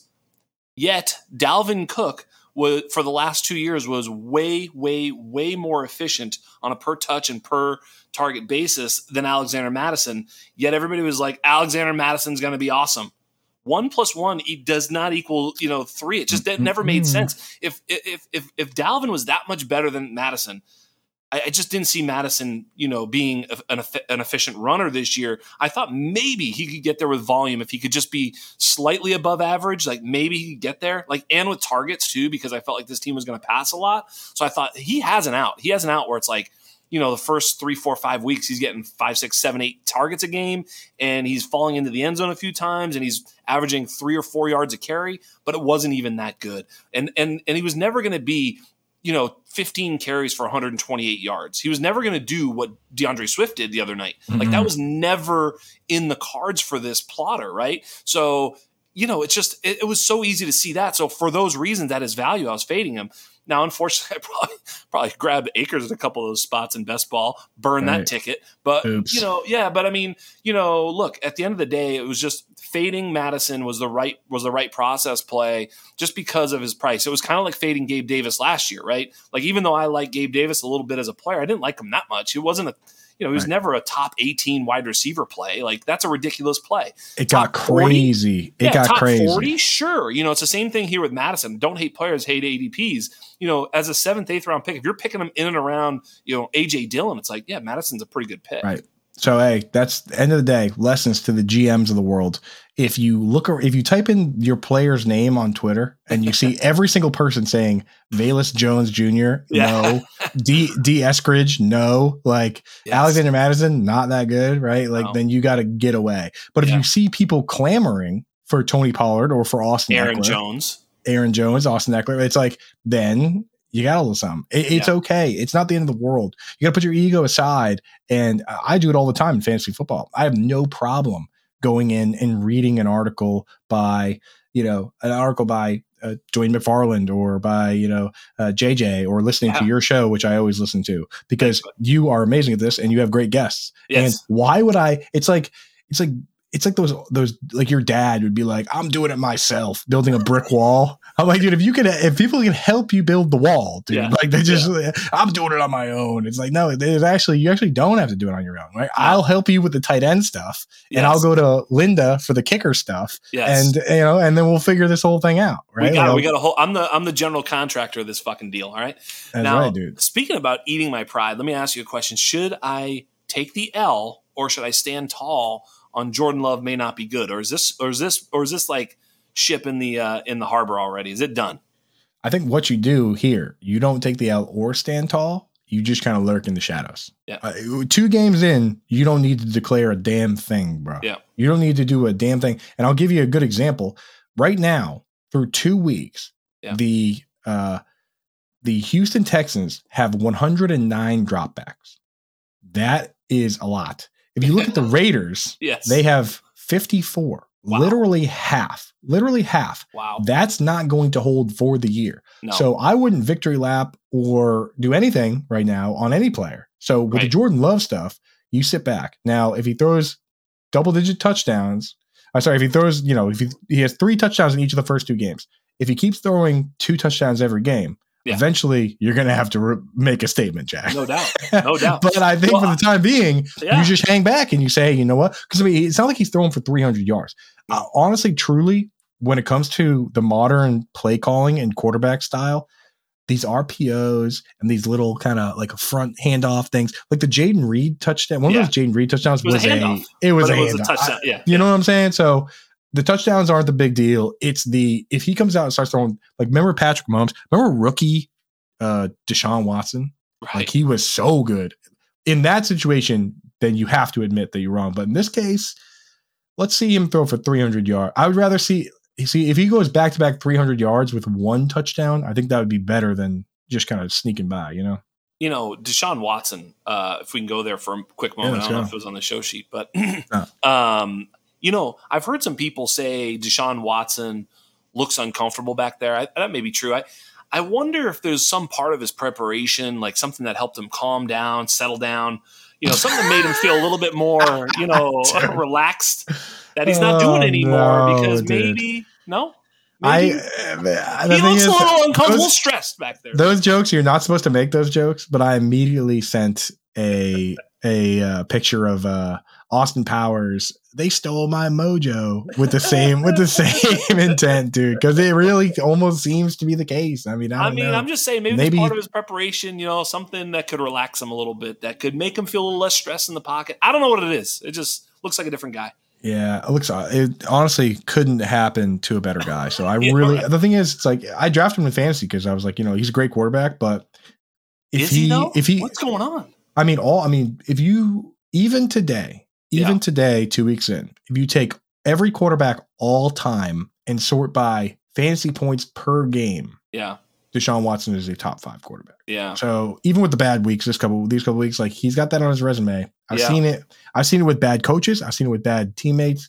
It's entirely possible that he just has 2 bad games. I mean, Cole Kmet last year had 0 fantasy points through 2 games, and he finished as a tight end 6 in half PPR. So it's entirely possible that people can have 2 bad games, but it's also possible that this guy just is not comfortable, and the offense doesn't work for him, and he just is not ever going to work here with this team. So, and the crazy part for him is that there's a line that gets drawn in NFL, in real life NFL situations, where if you are, it's like a meter for skill on one side and locker room stuff. If you're a good enough locker room guy, teams will keep giving you jobs. True. Especially if you're a smart enough quarterback. Like, if you look at the backup quarterback, Davis Webb, right? I think it's Davis Webb. He keeps getting, like, people ask him, why don't you just be a coach? And he goes, because teams keep giving me $1 million to be the 3rd QB and coach the team, right? So I think he's with the Giants now. Yeah. The Bills asked him to be a coach, and he was like, nah, the Giants are going to give me $1 million. And the coaching salary is what, like, 100. So it's like, obviously you do that. Certain players have that. On the flip side, if you are that big of a jerk, then no matter how talented you are, if the talent doesn't outweigh the attitude issues, then you're going to be gone. We saw it with Mike Wallace. There's another corollary that is very similar to that. You mentioned the nice guy keeps getting the contract. The other one that's very similar to that is the guy with the gigantic $250 million guaranteed contract will also get opportunity. It's a weird corollary as well. Yeah, so of course there's pretty much nothing they can do. They're like, seriously, what are they just going to eat 250? Like, now, if they were to ditch him though, who's going to scoop him up? Somebody would probably, but they can't ditch him. Like Bill Belichick would do it. Bill Belichick would do it. Yeah, he would. They would have negative salary cap. Like, I can't even. I'm not going to look it up. But you would have to do. So the Browns actually accepted one of those bombs in the past. Remember, the Browns took the Brock, and they actually got picks to take that. Yes. You would need to give like probably a bucket of first round picks, whatever's allowed. To do it, right? You know, yeah, it'd be pretty crazy. That's fucking nuts, dude. Nuts, man. I think he's going to play for somebody. I think he might be okay. There's a lot of players that this week is a massive bounce back week. Super Russell important. Wilson. Yeah, let's go through them real quick and name a couple. Yeah, Russell Wilson. Russell Wilson is a great one. Deshaun Watson, because the Titans, their run defense is crazy. Yes. It is crazy good. So they have to throw. If they can't throw in this game, they're dust. Yeah, they're smoked. I'll give another one that I'm holding on to for one more game is Kyle Pitts. So you've got you going into the Lions Dome. They have a pretty good run D, but they just lost CJ Gardner-Johnson. So they're strong safety, which is exactly who usually handles the tight end. So this is the last gasp. Like if they cannot throw it to the tight end in this situation where they have to throw, then Kyle Pitts is droppable. So that's one for me where I need to see it right now. Andrew, last week it was like if someone told you, hey man, we're back. The fucking Atlanta Falcons, 11 targets to the tight end, baby. You know it. You know his name. Say it with me. Jonnu Smith. Yeah. Just ridiculous, man. It is crazy. It is crazy. 6 targets to Jonnu, like 5 to Pitts, and only 2 catches for Pitts. I mean, just unbelievable that would be the outcome. Like literally, if I told you, hey, yeah, they're going to get 11 targets to the tight end, all Pitts owners would have been like. Yeah, and there was that one situation where they tried to force it to him in the goal line. So they had Pitts at the goal line, 2 targets in a row, and then they ended up kicking a field goal from the 2-yard line. So brutal stuff, man. Who else you got? So when I go through, I look at guys like there's guys like Quentin Johnston where I'm holding on to him. If he plays 10 snaps again, I can't hold on to him anymore. I can't hold on to him. Redraft. No. Yeah, I think you probably already had to drop him, because he didn't overtake Joshua Palmer, right? Yeah. Like he's got to go. He's got to get beyond that play, So and I don't think he's gonna. And if he does clear Josh Palmer, it won't be fully. It'll still be like Palmer's going to see some reps. I don't know, man. I'm terrified of Quentin. And in Dynasty, my advice, and I was thinking about talking about Quentin a little bit too, was like as soon as you see him pop, because you can't really trade him for his value right now. Like if you sent Quentin straight up for Mims, you'd probably get declined in almost every spot. Dude, you might not even be able to send Quentin straight up for Puka Nacua. No way you can. No way. No way. And I think Puka's trading ahead of Mims right now. Like you couldn't trade Mims straight up from Puka's definitely ahead, like in value. I mean, I'm not saying he's gonna end up in what you're gonna get. Like the person that has Puka is probably trading for any of those. They're being too irrational about it. I mean, just in general. I mean, it's guys. And why wouldn't they be? Yeah. Show me it stop. Make it stop 1 week. And then I'll fucking be like, oh, all right, let's see. Okay. Yeah. Right. But if he gets another 15 targets again, you'd be like, that's what he does, man. He's a 15 target guy. Like that's his floor at this point. Dude. So you got to see it stop before you can. And that's the hard part of Dynasty is like, you just can't unsee it. So I got one I want to ask you about. Dallas Goedert, man. I mean, there's a bunch of tight ends that are now in that. Let's do the tight end then. Yeah, because there's a couple, man. I mean, Dallas Goedert, I think, look, you're the tight end guy. You know this. And one of the things with tight ends is they are infuriating. When we've had tight end conversations in the past and specifically about Pitts, I've been on record as saying I think Pitts is the best tight end prospect of all time, but it doesn't matter. Like, in other words, if you have a talent profile at one position, like especially wide receiver, it basically always translates. It's not like if you're an elite player at the wide receiver position, it's very, very hard for it to not translate. Always works. Right. Yeah, because you have three three wide receivers on the field all the time. The cream rises, man. And I swear to God, man, I lose followers over this all the time. Like that's why I love coming on your show, because your listeners care, like they understand, and they get it. Followers of mine, they don't understand when I say fade George Kittle. They say this guy's an idiot. Everyone loves George Kittle. George Kittle's awesome. And I have to, like, if they don't listen to my shows, they don't get to hear me say I love George Kittle. I don't have enough characters to say I love George Kittle. George Kittle is a great football player, and I would love to have a beer with him. He seems like a lot of fun. But this team doesn't have enough targets to go around. Like Dallas Goedert, same thing. Dallas Goedert to me is a handcuff plus, right? Yeah. And the thing is, coming in, I said he's a handcuff plus. I say he has standalone value, but an injury to either Smith or AJ Brown gives him real difference making upside, right? But right now he might not even be a handcuff plus. He might just be a handcuff, right? I mean, I know the thing is with the Patriots, Kyle Duggar is such a tight end murderer that you have to just forget that game. But the fact that he didn't do anything this game either, that does hurt, right? Yeah. And I look at it and I say, okay, if Jalen Hurts is going to distribute the ball the way he's doing it, what is exactly the difference between Dallas Goedert right now and honestly like Cade Otton? Where like Cade Otton, I look at it and I'm like, okay, if one of Mike Evans or Chris Godwin gets hurt, then Trey Palmer. Woo, let's go, baby. Trey Palmer, dude. Yeah. Buddy, Trey Palmer's legit. Who's he splitting snaps with over there? Devin Tompkins? Is that what's going on? Something like that. Yeah, the little fast guy. I mean, little bugger. Yeah. I mean, hey, you know what, dude? He is next man up territory where I would love for that team to be bad and trade Mike Evans. Then we, although right now Baker's unlocking them. It's crazy. I know. I never thought I'd say that. I'll tell you though, I've said this a bunch, that it's like the people get so hyped on young quarterbacks and the long-term upside that they forget that it's such a difficult position. Big Ben Roethlisberger got tired of playing, got tired of getting beat up. But right now Big Ben is probably still a better quarterback than Kenny Pickett. You care about the long-term upside of these players. I'm just saying. I got a question for you. This moment. Hey, listen, ready? I'm going to put you on the spot. Good. You have Kenny Pickett on your Superflex Dynasty squad, okay?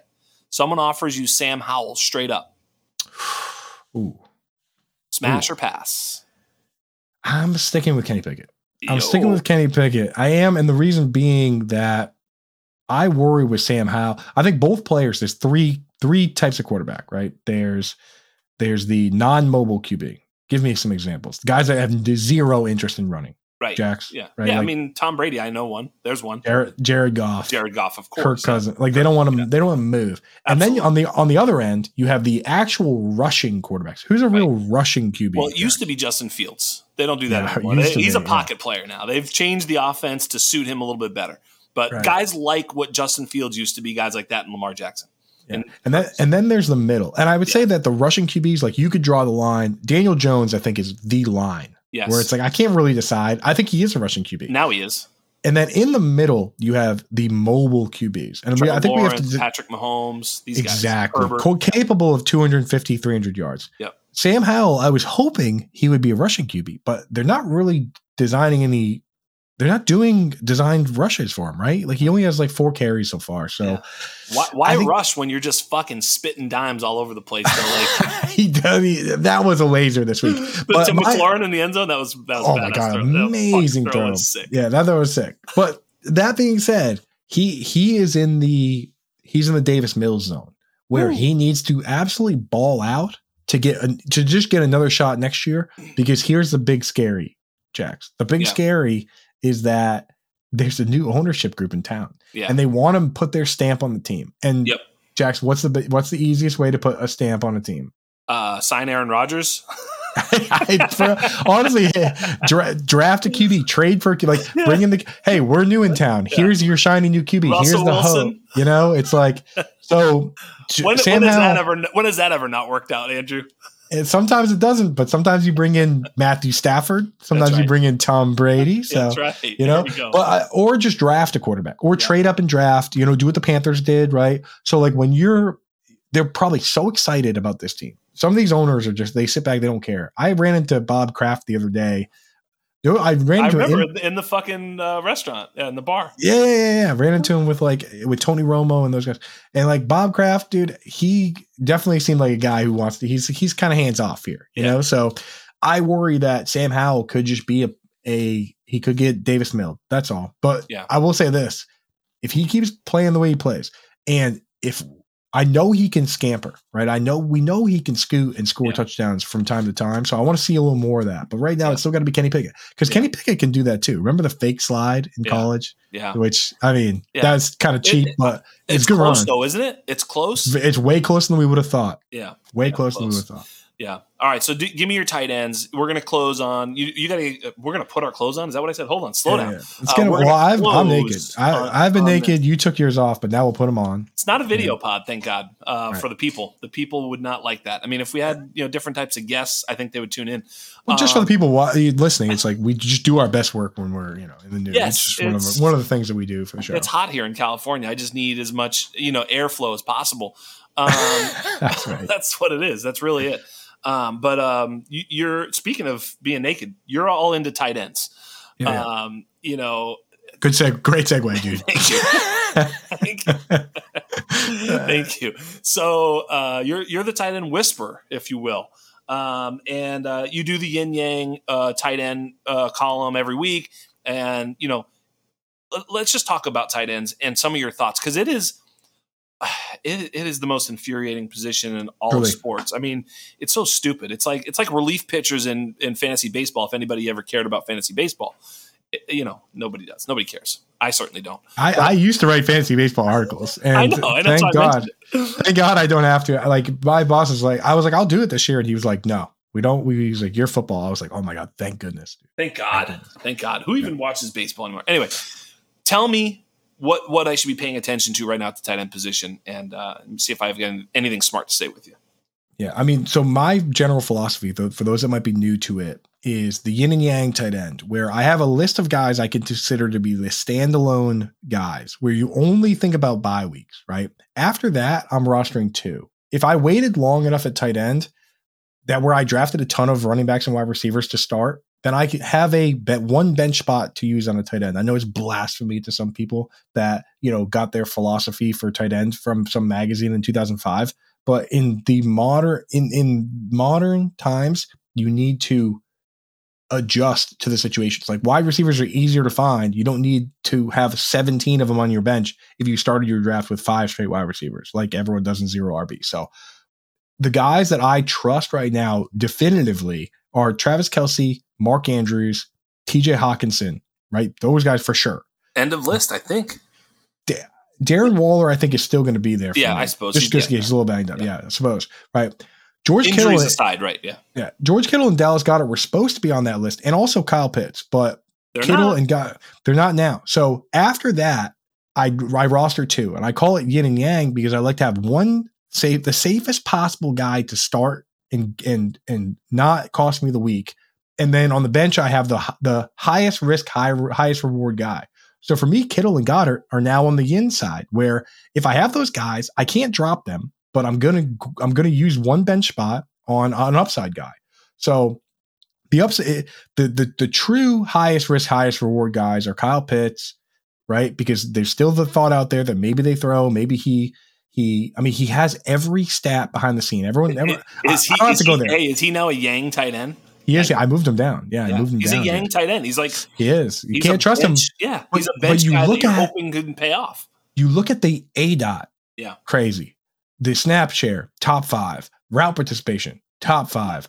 The average depth of target, like 1. Right, like every single thing is there except for the volume. So he's still got to be there. All the rookie tight ends: Dalton Kincaid, Sam Laporta. Oh, not all. Dalton Kincaid, Sam Laporta, Luke Musgrave. I like them all, man. I'm willing to use a bench spot where I need to on those guys, not Michael Mayer. He's not even playing, right? After that, you just got to look at like Dalton Schultz. You have to create a narrative for yourself in your mind that's like, okay, who could be a top 2 target on their team somehow? I guess like even like maybe because like Zach Ertz and Hunter Henry, those guys are currently top 2 targets. Yeah, they might end up on the standalone list. Yeah. If Hunter Henry balls out against the Jets this week, which is a tough defense, in what should be a low-scoring game, I don't see why he wouldn't be a guy that I'm just thinking about bye weeks now. Zach. So the guys closest to going up are Henry, Ertz, and maybe Evan Ingram, where he's kind of boring because he's no longer really like a focal point of the offense, but he's still getting targets every week, right? Yeah. Like if you drafted Evan Ingram, you got to be feeling pretty good about it, right? Yeah, and I think Hunter Henry's the other guy. I mean, Hunter Henry, was a sneaky play for me all off season. I felt like he was, because everybody was thinking Gesicki was going to take his role, and I thought, actually, this is even better for Hunter Henry's usage because, as we know, Mike Gesicki is a slot wide receiver. He is not a tight end. So we knew that actually Mike Gesicki was not going to take tight end snaps away from Hunter Henry. If anything, it was going to increase the amount of tight end snaps that Hunter Henry was going to play because there's no longer a tight end behind him. It's so go ahead. So here's the curveball is that I thought that would lead Hunter Henry to the real like behind the scenes death killer for tight ends, which is blocking on pass plays. Right. Hunter Henry is not blocking on any pass plays. He's running virtually every route, man. Yeah. This is the 2011 Bill O'Brien Patriots, which at the time was Rob Gronkowski was the tight end, and he was the tight end 1 in fantasy. And the move tight end playing a ton of slot and even in the backfield was Aaron Hernandez, and he was tight end 3 in fantasy. And all while that was going on, Wes Welker got 173 targets. Now, I know they had Tom Brady then, but like if they're recreating that offense and Kendrick Bourne or Juju or whoever is Wes Welker. Demario Douglas, probably the most impressive 6 snaps I've seen from a player. Like he's every time he's in the game, he gets the ball, right? Dude, he's so sick. Yeah. The dude, Devontae Parker played every snap this week. 100%. Yeah. He is going to get absolutely vaporized this week by DJ Reed and Sauce Gardner. But after that, maybe he might be like a post, like after this week, maybe I might slide him on a bench, but like he's gonna be the sacrificial lamb this week. But no doubt. Gesicki I'm throwing in DFS lineups, and Hunter Henry I'm throwing in real lineups for this week alone. Yeah. The guys that we're real scared of, he's like, and I'm going to, again, it's 2 week sample size, but people need check in with me on Kittle, Goddard, Pat Freiermuth. My goodness. That's awful. Rough. David Njoku's rough. Like, honestly, I look around Jake Ferguson, people love him, but he's yet to play more than 50% of the snaps in a game yet. So I need to see that ramped up. If you're looking for like really safe guys, there are some sneaky ones out there. Like, if you just need somebody to knock you to a 0, Durham Smythe. It might sound crazy. No, he's rostered on my Scott Fishbowl team. I have him and Kylan Granson on my Scott Fishbowl team because it's super tight end premium. Yes. And like 3 catches for 36 yards is like 28 points or some shit. 3 catches against Kyle Duggar is like amazing, right? Like Durham Smythe, the fact that he caught a pass at all had me like, okay, he's running 97% of the routes. No one's even close. Dude, he did this last year. And this is one of the reasons I have Durham Smythe on like a lot of like deep dynasty leagues because I was like, look, he's playing.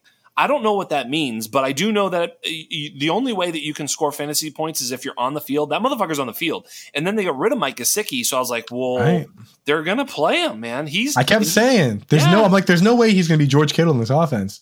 Dude, they're using him like George Kittle. Yeah. I thought this team was going to be looks pretty good. Yeah, he looks fine.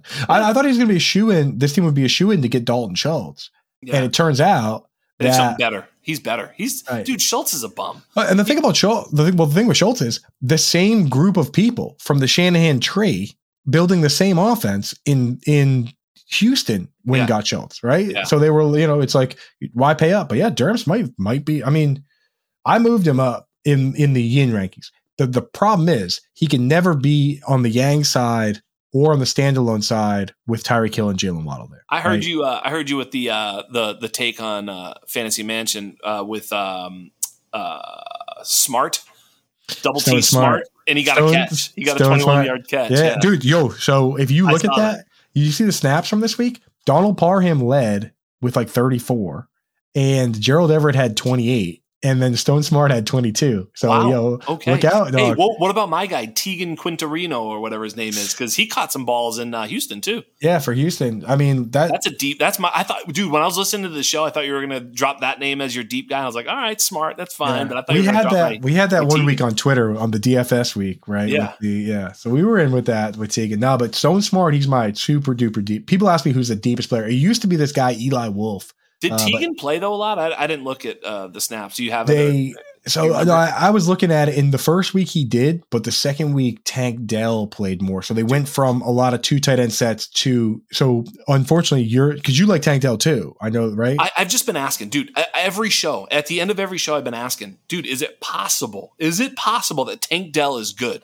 Right. Right. Because look, this has been my thing. Like you and I talked about it off air when we were preparing for the show, which we didn't really prepare. We just talked shit all day, which was a lot of fun. But we were talking about like the numbers and everything.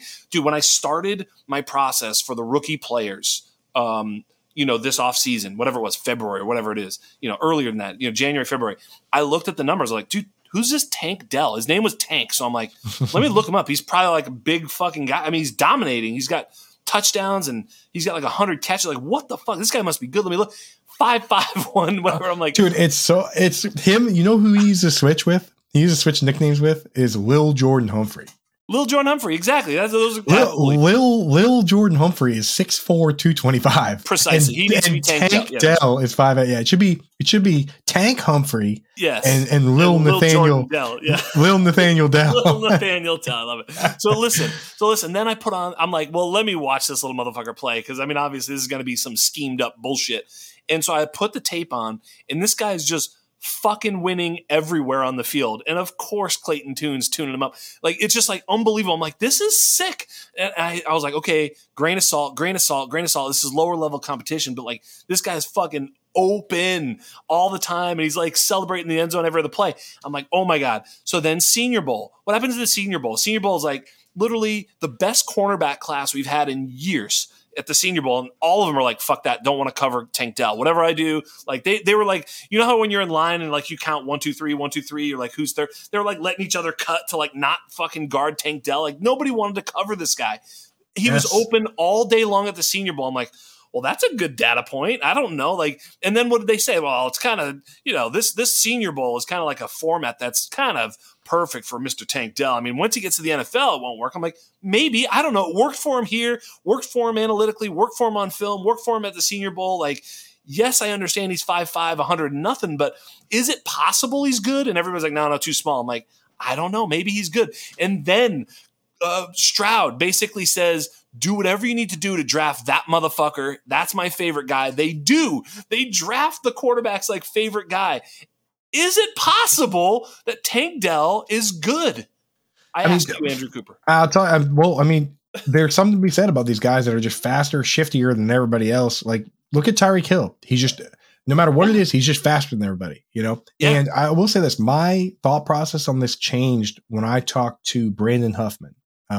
Not sure if Brady's like a pretty, he kind of pioneered the high school to college scouting, right? Yeah. And this guy said that he goes, here's the first thing that I do before I get into the metrics, all that stuff, is I figure out, does this guy have what it takes? Like, is this guy a baller? And like, you can only do that talking to these guys.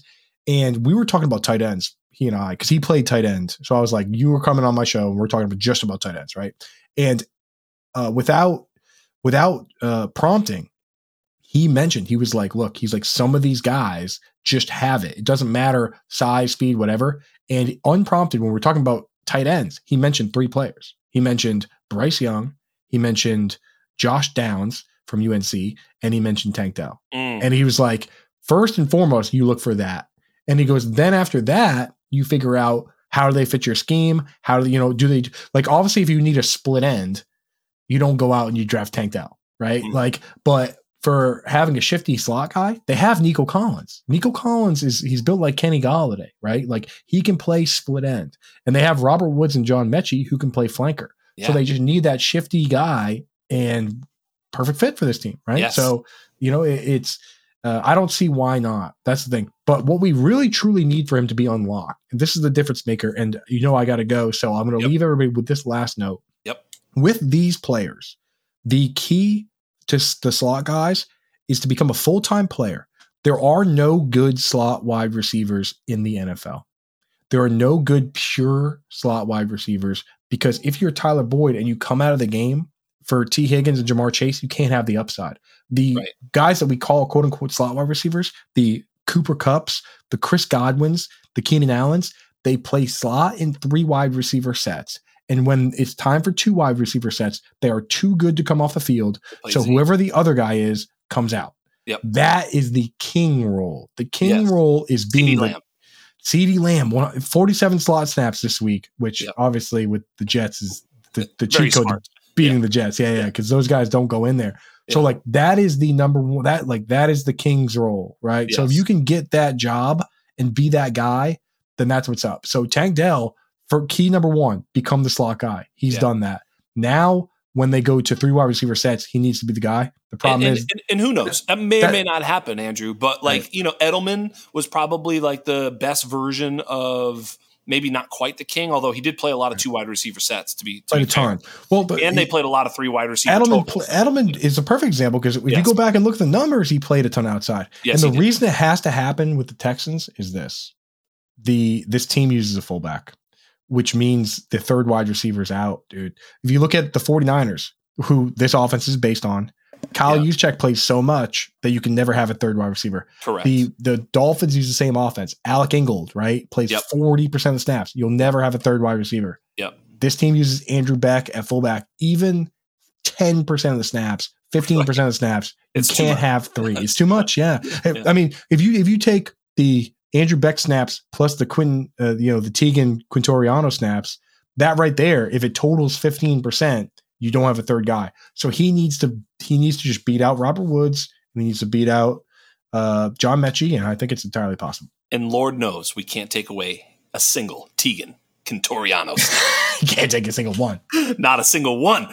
So, I'm in a bind here with this Tegan Quintoriano versus Tank Dell situation. I mean, I got to lose one way, but no, I'm only teasing. Thank you for coming on the show, brother. I am convinced. I am really convinced that this Tank Dell thing is going to work out. I think he's a really good player, and God bless him. I mean, it's so much fun to watch. I mean, now we just need Deuce Vaughn to dominate, and we've got the all-star 5-5 starting lineup, and it's just unbelievable. I love these guys. So I love it, dude. You got to root for him. You got to root for him, man. So thanks for coming on, man. You're really awesome. Do me a favor, quick shout out to your articles and where you can find them, because I didn't hit you up on the outset. Oh no, we're good, man. Follow me on Twitter at Coop A Fiasco. I retweet everything. The links are all in there. Easiest way to find my stuff. It's all on Fantasy Alarm, and my shows. If you want to check out my deep dive shows, 1 to 2 p.m. on Mondays and Fridays. Coop's Fantasy Football Fiasco. We have good guests. We hang tight. Jax, I know your schedule. I'm going to get you to find a way to come on that show. So we're going to make that work. But yeah, check me out. That's where my stuff's at. It's all on YouTube. It's on Spotify. It's on Apple.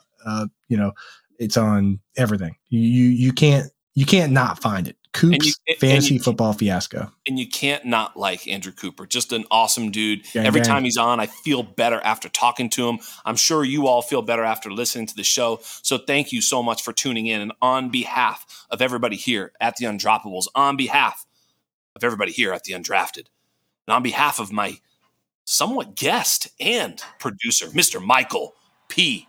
Duncan, you have been joined by the Fiasco, Andrew Cooper. I am Jax Falcone, and we are out.